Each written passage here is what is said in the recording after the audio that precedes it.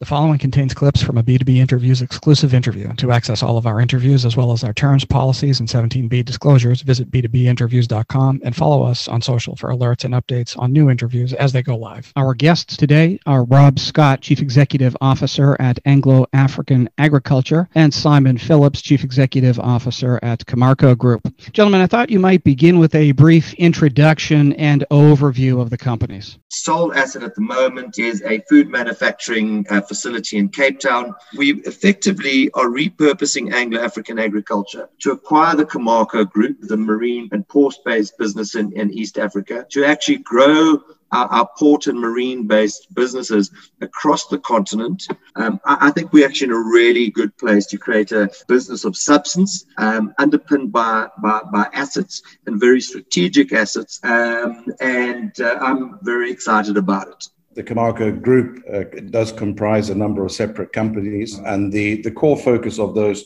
of the group of companies, as Rob has mentioned, is to focus on providing our own private port facility, and secondly is our use and optimization of our marine fleet and our marine logistics capability throughout principally the eastern coast of East Africa. Why should investors consider a long-term position in Anglo-African agriculture?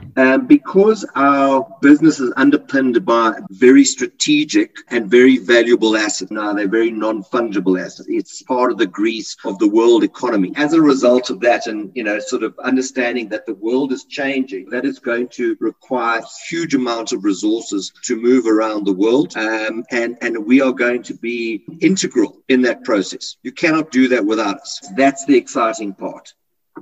To access the full interview, visit b2binterviews.com.